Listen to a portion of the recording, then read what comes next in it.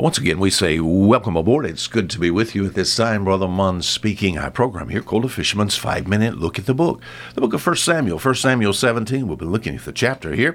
This has to do with the story of David and Goliath. Now, I know before people say and before they write and before they email me, nothing in here about the sea. I know that. Outside the Philistines, we've said this week, the Philistines lived, of course, their land was the seacoast area. We think about the land of Palestine. We think about bordering the Mediterranean there. They lived close to the sea. So we have Goliath here. Verse 4, and they went out of the champion, out of the camp of the Philistines named Goliath, my friend. Lived over close to the coast. So that's about as close as I can get to any maritime application at all.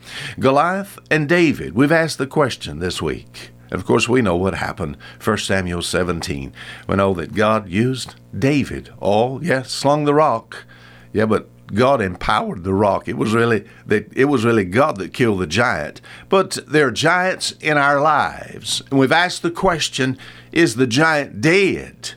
In 1 Samuel chapter 17, you get to the end of the chapter, the giant is laying dead on the ground. Yesterday and the day before, we talked about the giant of unbelief.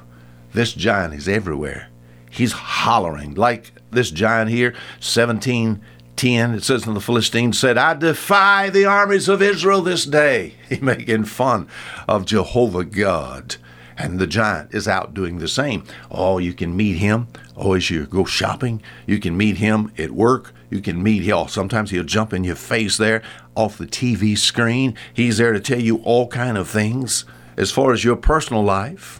My friend, if you sense some sense of guilt before Almighty God, this giant will say, there's nothing wrong with you. You're just as good as anybody else, There is no God.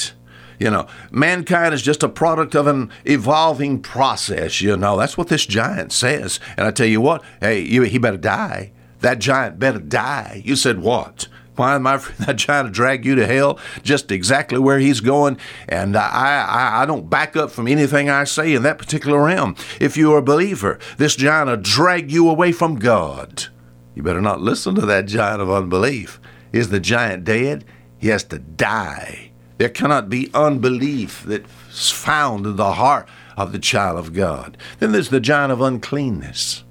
This giant that's here, 1 Samuel 17, out of the camp of the Philistines named Goliath. I can just picture him coming out. I can picture him coming out with flies buzzing around his head. You said, oh, Brother Munn, I believe he was dirty. I believe he was filthy, but more so in heart and in mouth. You can see his mouth filthy in verse 4, verse 26, and verse 43. As far as these people were concerned, we think about these Philistines. They were descendants of Ham. They hated the nation of Israel. The Philistines, many Philistines, as far as we think about a number of battles they had, they killed many of God's people. They stole the ark of God at a time. They were idolatrous, immoral blasphemers. They worshipped a god called Dagon.